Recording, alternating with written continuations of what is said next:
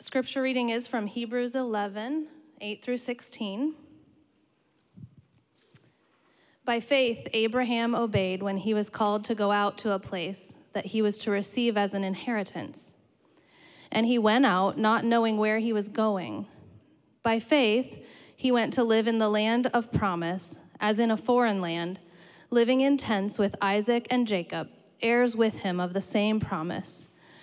For he was looking forward to the city that has foundations, whose designer and builder is God. By faith, Sarah herself received power to conceive, even when she was past the age, since she considered him faithful who had promised.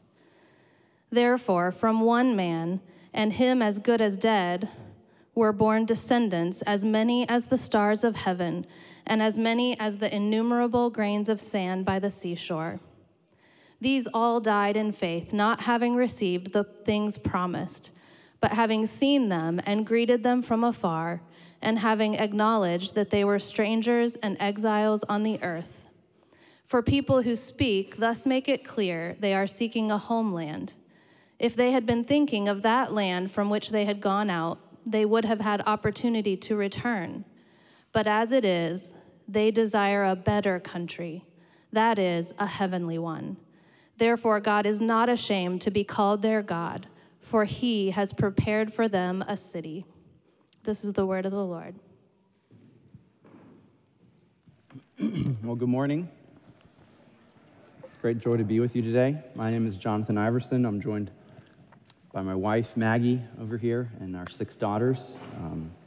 We're really delighted to be some of the newest members on your support team, and to be partnered with your church in the work of the Lord around the world.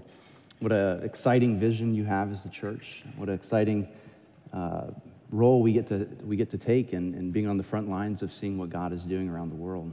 So we're grateful for you. We're thankful for you. It's a joy to be here with you this morning and to look at God's word together in Hebrews 11.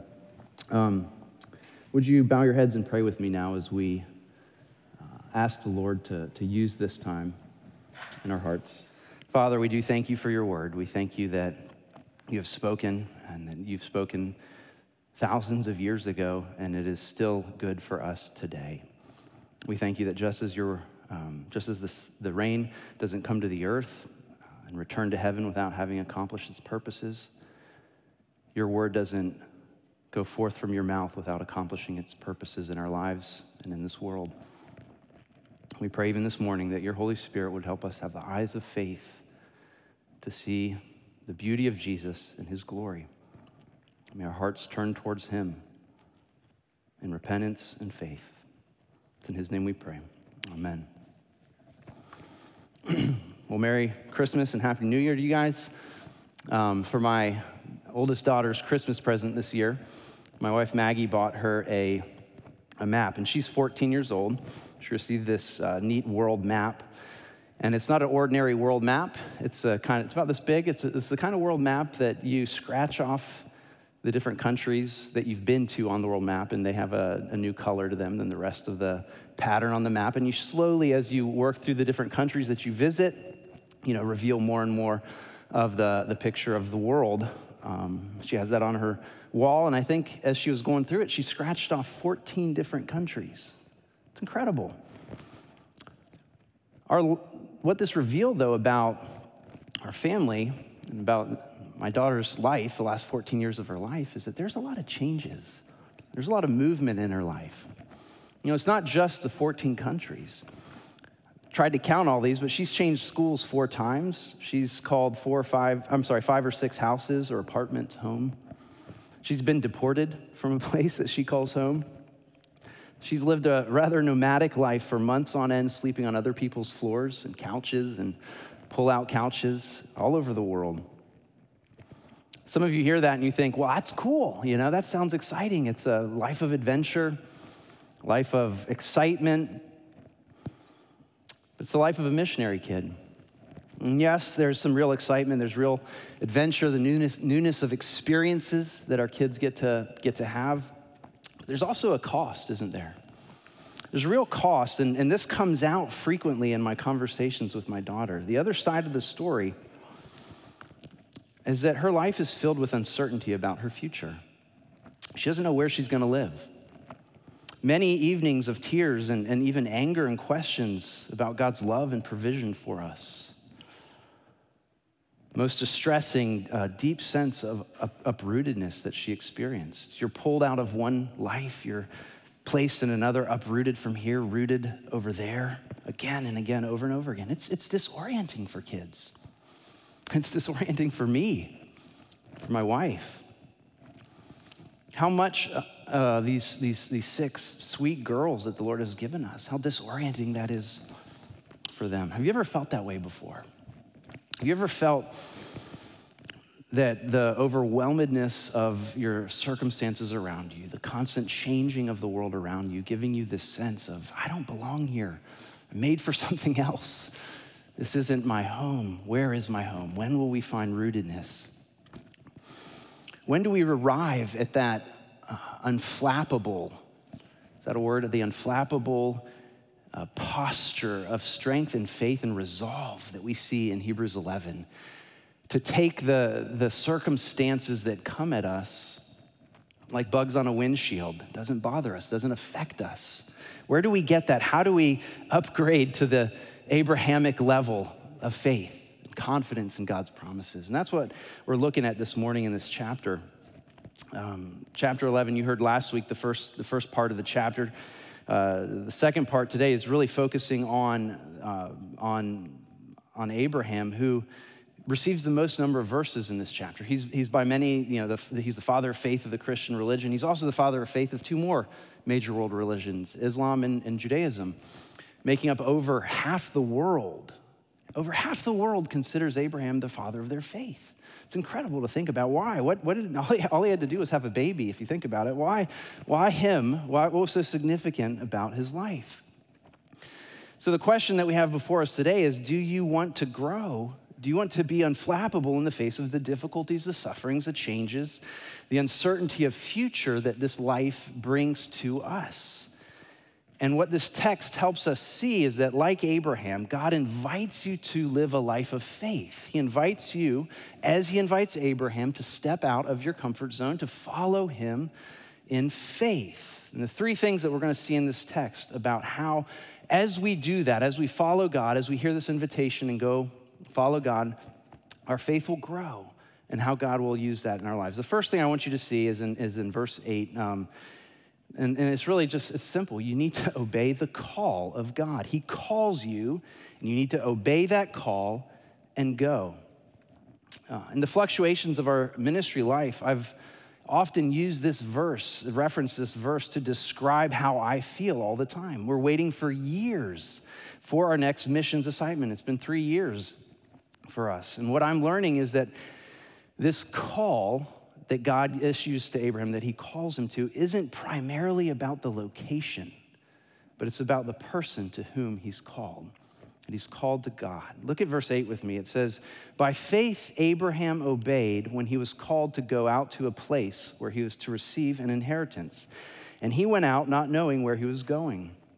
We're told this story is in Genesis 12. Genesis 12 through 25 is roughly what we're covering in these few verses. It's summarizing the life of Abraham in a few verses, but Genesis 12 to 25. In Genesis 12, God comes to Abraham. Abraham is 75 years old. He's living with his parents.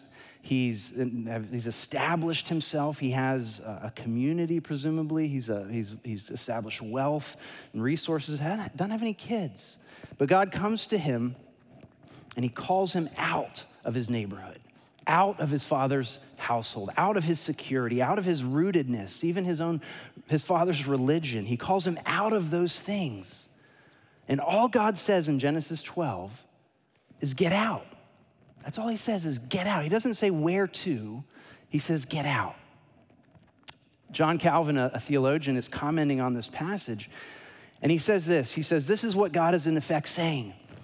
I command you to go forth with closed eyes, and I forbid you to inquire where I'm about to lead you until, having renounced your country, you shall be given wholly to me. I really like that description. God calls him out with closed eyes. Abraham was asked to believe entirely in the dark. Entirely in the dark. And so Abraham leaves behind the familiar, sets out with closed eyes, not knowing where, not knowing much about God, not knowing how God was fulfill these promises to him, but he knew the one. He knew God had called him and that God had made these promises to him. What were those promises? There's a promise of land, right? God promised him this land that he would inhabit. There's a promise of offspring, that Abraham would be a blessing to all the families of the earth through his offspring. But what happens next as soon as Abraham starts following God?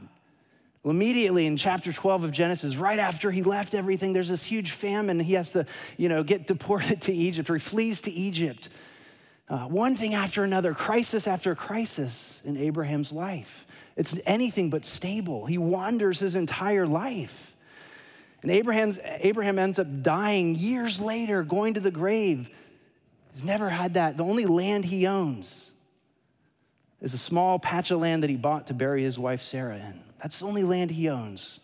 But he's clutching furiously to the divine promissory notes that God has said, I will give you this land. He doesn't have anything. Furthermore, God promises him a son. He's 75 years old.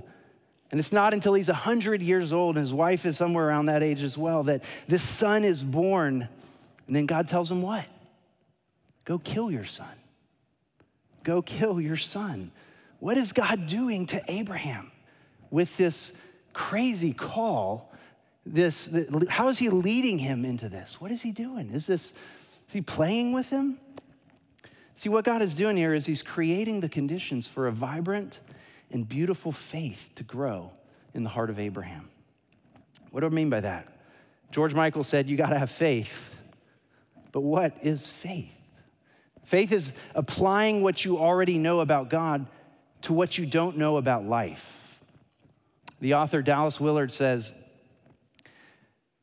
confidence grounded in reality. In other words, faith sees the reality of the unseen, but it acts because it believes it's real, because God is real. Last week, you had a great definition of faith from Hebrews 11. Faith is confidence in what we hope for and assurance of what we do not see.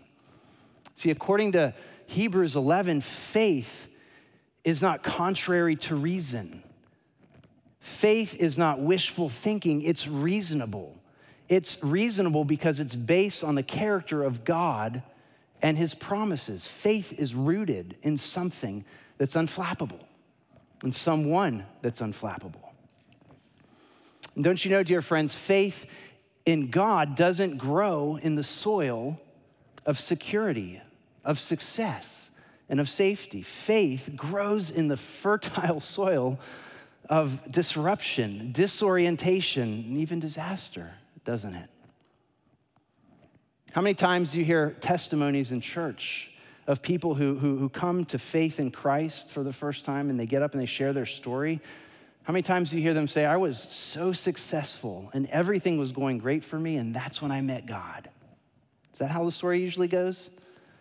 Or my life was working out, I married a model, and I'm making 7 figures a year, and then I met God. No, it's not usually how the story works, right?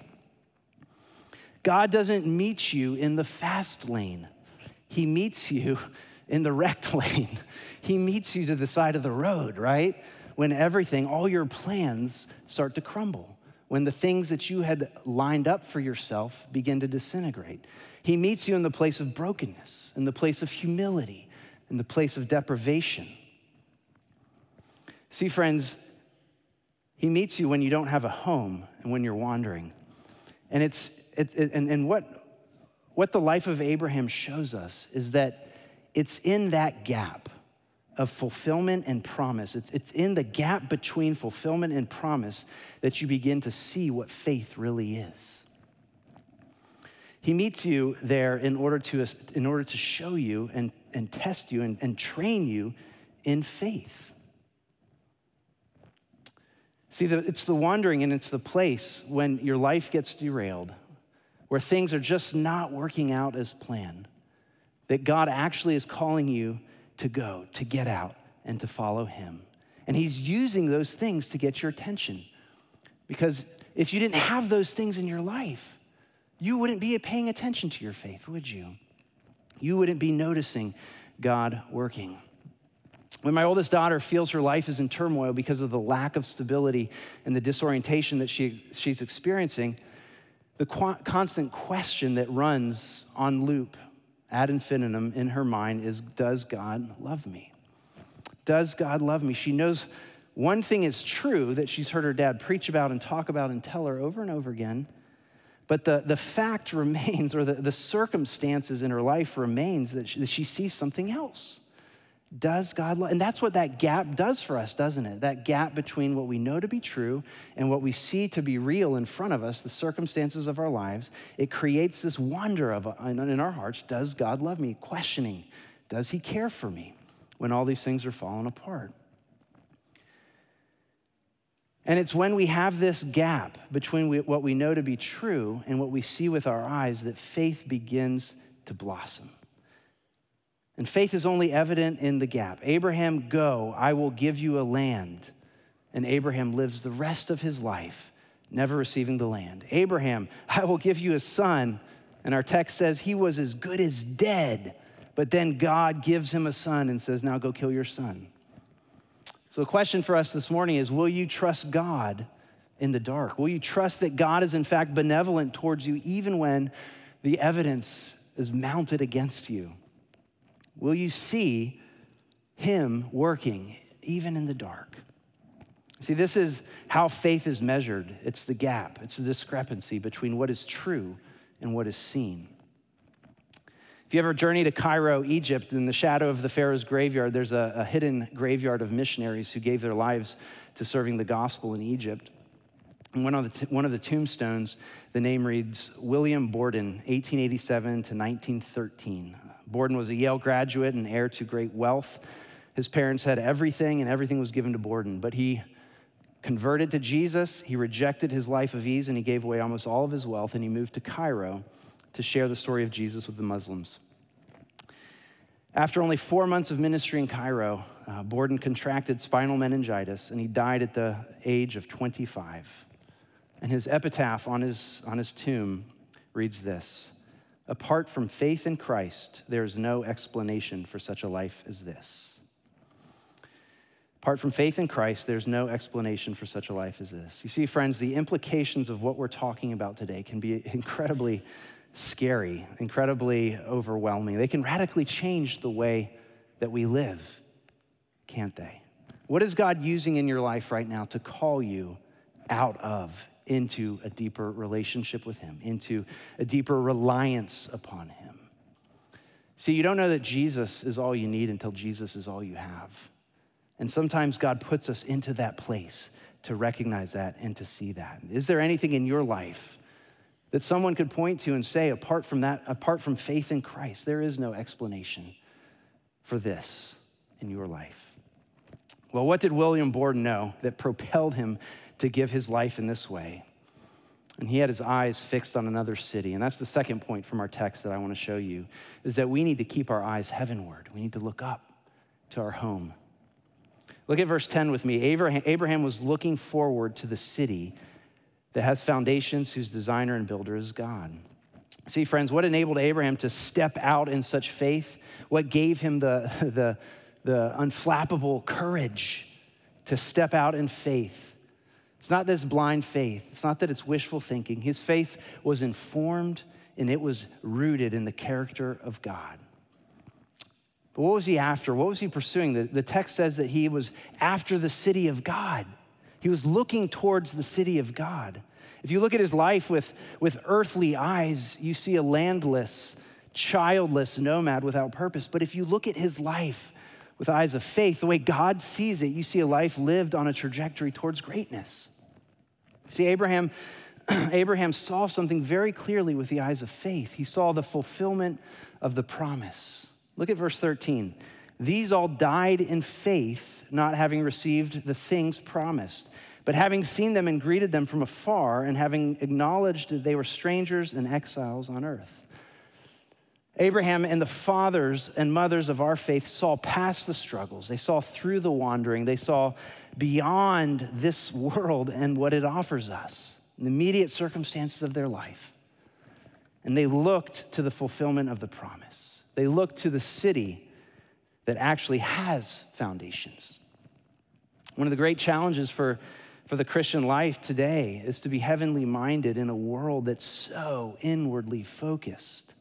You and I live in the most self-absorbed, self-indulgent, self-gratifying culture in the world. Everything in your world bends towards you.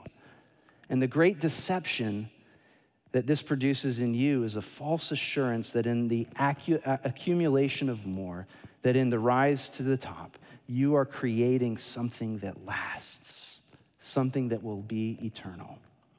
And the author of Hebrews is saying that there is a city actually that does have foundations, that has a foundation. It's a foundationless world, in other words. But there is a city that will last, and it's not the one that you're giving your life to. All these things that we anchor our hope on, that we treat as if they're meant to last, won't last. They won't last. We need to anchor our hope in God, in the city that he calls us to. What do I mean by that? Good illustration for this. My kids and I just finished reading the novel The Road by Cormac McCarthy. It's one of my favorites. And in the story of this novel, it's the story of a father and his son struggling to survive as they wander through a post-apocalyptic dystopian future America. And McCarthy never says what happened to planet Earth, but whatever it was, it killed most humans, animals, stripped the world of all its foundations. There's no more governments, no more safety, no more currency, no more society. Everything's gone. The world as we know it has crumbled. Plants no longer grow from the ground. Only food is canned goods and cans of Spam and beans and things that were left over from before the apocalypse. And it's a great story. It's the only survivors that are alive are the ones that are marauding around, evil people seeking to kill others, and they're cannibals. And it might be a little too graphic for little kids. My wife is a little upset that I read it with our littlest, but it's still a good story. But it begins to explore the relationship between the father and his son and their love through this dystopian future. But the novel is also a sort of thought experiment for us. McCarthy, who's writing as an atheist, is asking this question, which I think is real similar to the question the author of Hebrews is suggesting here. What happens to your life when you take away all the things that you look to now for security, for meaning, for hope, for joy? What happens to your heart? What happens to your joy? What happens to your faith when the rug is pulled out from under you, when the floor drops out? What's left to catch you? What's left to hold you? What else is worth living for? Is there anything that has a foundation that we can anchor into, that we can be tethered to? See, if you haven't seen the floor fall out from under you just yet, you're probably just too young. You haven't lived long enough. Every single one of us, whether it's the money we hoped will secure our future, whether it's the relationships that we have, our health, we know they deteriorate. They don't last. They go away. And so what is it that is going to catch you when the floor drops out from under you? See, the author of Hebrews is saying that if you make your immediate circumstances the measure of your worth, if your security in life, your future, your faith fluctuates with the ebbs and flows of the stock market, the ups and downs, you are setting yourself up to be destroyed by them.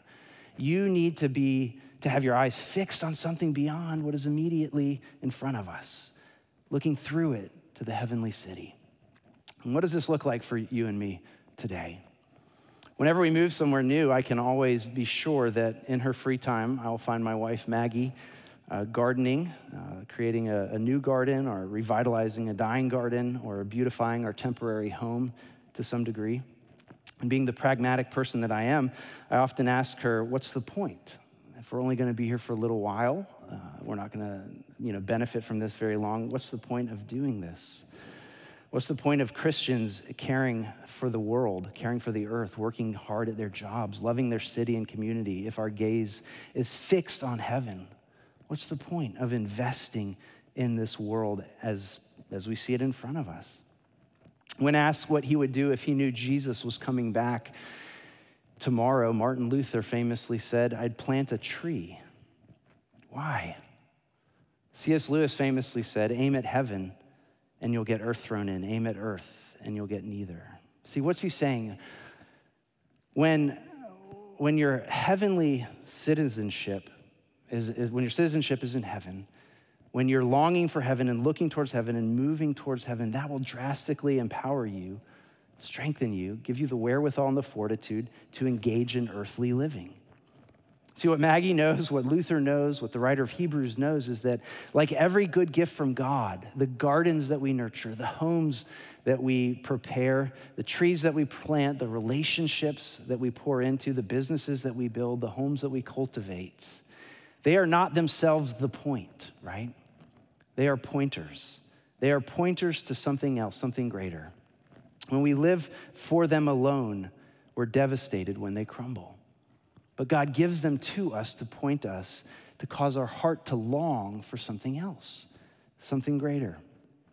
See, until you get this, until this begins to sink in for you, you'll remain rootless, aimless. But what Abraham understood was that if his soul was anchored in his money, his success, his land, his failure, if his soul was rooted in those things couldn't hold his worth when they crumbled. You'd be knocked off course by just one small storm. But it was him being tethered to something not in this world, something permanent, something lasting, that gave him freedom, that gave him joy, that unleashed him as a leader and grew his faith. Rather than the man who is undone by his circumstances, he is a man that triumphs through his circumstances. Rather than a man who fears the challenges when they come and the trials, he is a man with confidence and determination. Don't you want that? Don't you want that to be true about you? How do you get that? And that's really our last point. How do we get this kind of faith that we see in Abraham? Look at verse 11 with me. It says, "By faith, Sarah herself received power to conceive even when she was past the age." And pay attention to this next line. "Since she considered him faithful who had promised." She considered him faithful who had promised. See, friends, this is a clue to what we really need to live to grow our faith, to live with unflappable resolve and faith in the face of difficult circumstances in our world. The foundation of our faith isn't faith for faith's sake. It isn't our wherewithal. It isn't our own wherewithal. It isn't even the fulfillment of the promise. See that? It is the person who makes the promise. We're not anchored to the cogency of our theological propositions. We are anchored to the person who makes the promise to us. Mike mentioned last week, it doesn't matter how sincerely or strongly or vigilantly you believe that the ice will hold you, right? If the ice is thin and you're not, you're going to go through the ice, right? It's the object of our faith that matters. So the question is, can God hold you? Is the object of your faith strong enough? Can he be trusted to keep his word? John Calvin has a definition for faith that I really like, and it helps us here. He says, faith is a firm and certain knowledge of God's benevolence toward us, founded upon the truth of the freely given promise in Christ, both given to us in our minds and sealed upon our hearts through the Holy Spirit. I love that definition. Faith is seeing the benevolence of God towards you in the past and being confident that he will continue to be benevolent towards you in the future, no matter what occurs. That's a great definition of faith. So what was the particular benevolence towards Abraham and Sarah? Where were they looking to? What rooted them? Confidence in God's character and person, that he would pull through, that they could trust him to hold them. We have to look at Genesis 15 to see that. Maybe you're familiar with this story. But God promised Abraham land and offspring, even when he was landless and childless, that he would make a great nation of him, that all the peoples of the earth would be blessed through him. And even said that this childless Abraham and his barren wife Sarah would have descendants that outnumbered the stars, greater than the sand on the seashore, greater than the stars. And Abraham in chapter 15, verse 8 of Genesis is praying to God and he says, how am I to know that this is true? He's questioning God. How am I to know that this is going to be true? How can I trust your promise, God, of benevolence towards me? And God says to him, bring me some animals. And then the story goes, Abraham takes these animals. God tells him to cut the animals in half, to divide up the pieces.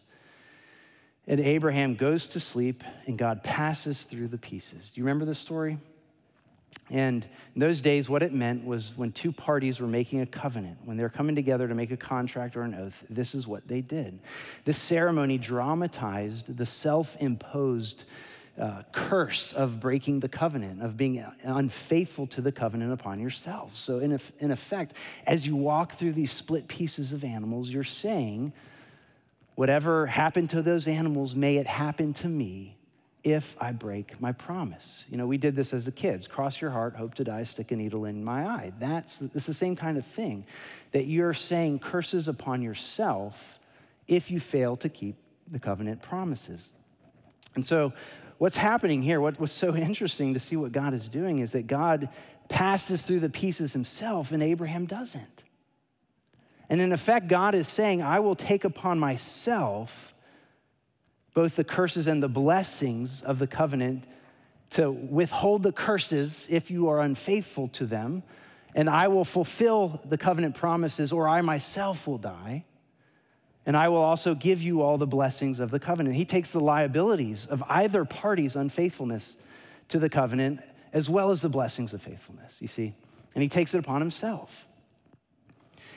You know how the story goes. Abraham did get a son, Isaac. His descendants, Israel, did get a land, Canaan, but they remained this wandering, unfulfilled part of this promise. Their future was uncertain. They never seemed to have a certain future. They're in slavery for 400 years. They wandered in the desert for 40 years. They're in exile in another kingdom. Their kingdom was taken a number of times. Their stories were a mix of blessings and trials. Disobedience to God and then repentance and coming back to God. That's the story of Abraham's family. But then 2,000 years after God promised to take the curses of covenant infidelity upon himself, Abraham's greater son comes onto the scene, God's son Jesus. And the New Testament says of him that like Abraham, he was homeless. But unlike Abraham and his descendants, he was faithful. And so the climax of this covenant that God makes with Abraham is when Jesus is placed upon the cross. And we finally get to see how God is going to both deal with the unfaithfulness and covenant infidelity of his people, but also bless them and all the families of the earth through Abraham. See, Jesus takes upon himself the curses of the covenant that Israel could not keep. And God followed through, didn't he? He kept his word to Abraham, and he's keeping his word to you and me. And that's why we said that faith is confidence in the benevolence of God towards us. That's why you can trust God in the hard circumstances of your life. That's why you can trust God even in the shifting sands, even as life changes, even in the hardest places, because grace flows, doesn't it, from the hardest place of all, in all of human history, the cross, right? That's where grace most abundantly flows, and that's why we experience grace in the hard places, is because we are being ministered to by God in those difficult places. If you are trusting in Jesus today, you can be 100% sure that all the promises of God are yes and amen for you. Look with me at the last verse. Therefore, this is verse 16. The author of Hebrews writes at the end of our passage, God is not ashamed to be called their God. And dear friends, this is what you need to hear today. This could have been one of your worst weeks yet. This could have been a week filled with doubt, fear, sickness. Could have been a week where you're lashing out at your kids, breaking all your New Year's resolutions from last week, wandering from God, Or it could have been your best week. You could be nailing it and crushing it and everything. But the point is, it doesn't matter. Because, and you need to hear this, God is not ashamed to be called your God. Not because you have the faith of Abraham, but because you trust in him who is faithful. Because you trust in him, that's why he's not ashamed of you. Not because of what you did, but because you trust in the one who's faithful. Romans 8 says, he who did not spare his own son, but gave him up for us all, how will he not also, along with him, graciously give us all things? Don't you see, friends, faith's great reward is Christ himself, and everything that God promises Jesus is yours by faith. He has proved himself faithful with his own life. You can trust him with yours. Do you believe it? Let's pray. Father, thank you so much for this beautiful passage. Thank you for the hope that we have in Christ, that our faith is rooted in him. We do pray, Lord, that those of us with struggling faith, or those of us without faith in you, would turn to you right now in prayer to seek you, to trust you, to take you at your word, and to come out, to go out and follow you. We pray for those of us who are strong in our faith, or think that we can do it on our own. Lord, that you'd bring us to a place of humility and to see that we desperately need Jesus every day in our lives. Would you strengthen our faith through this process and make us more and more like your Son, our great Savior, Jesus Christ. And it's in his name that we pray. Amen.